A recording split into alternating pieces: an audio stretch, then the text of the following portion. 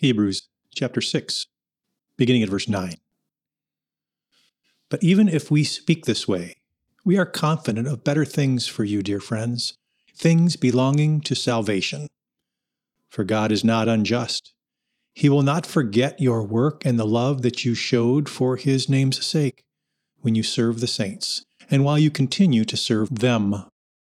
And we want each of you to continue to show the same eagerness, so that you may have the full assurance of your hope until the end.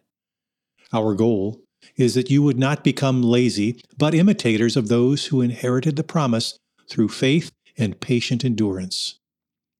For God made a promise to Abraham, and since God had no one greater to swear by, He swore by Himself.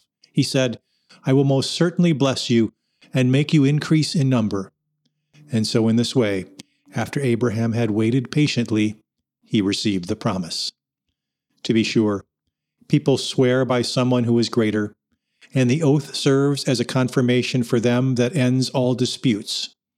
Because God wanted to show the heirs of the promise with even greater certainty that His plan was unchangeable, He guaranteed His promise with an oath.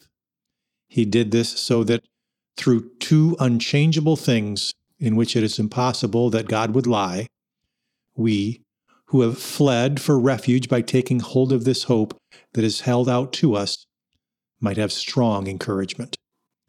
We have this hope as an anchor for the soul. It is sure and firm and goes beyond the inner curtain, where Jesus entered ahead of us on our behalf, because He became a high priest forever, like Melchizedek. You've been enjoying Through My Bible in 3 Years.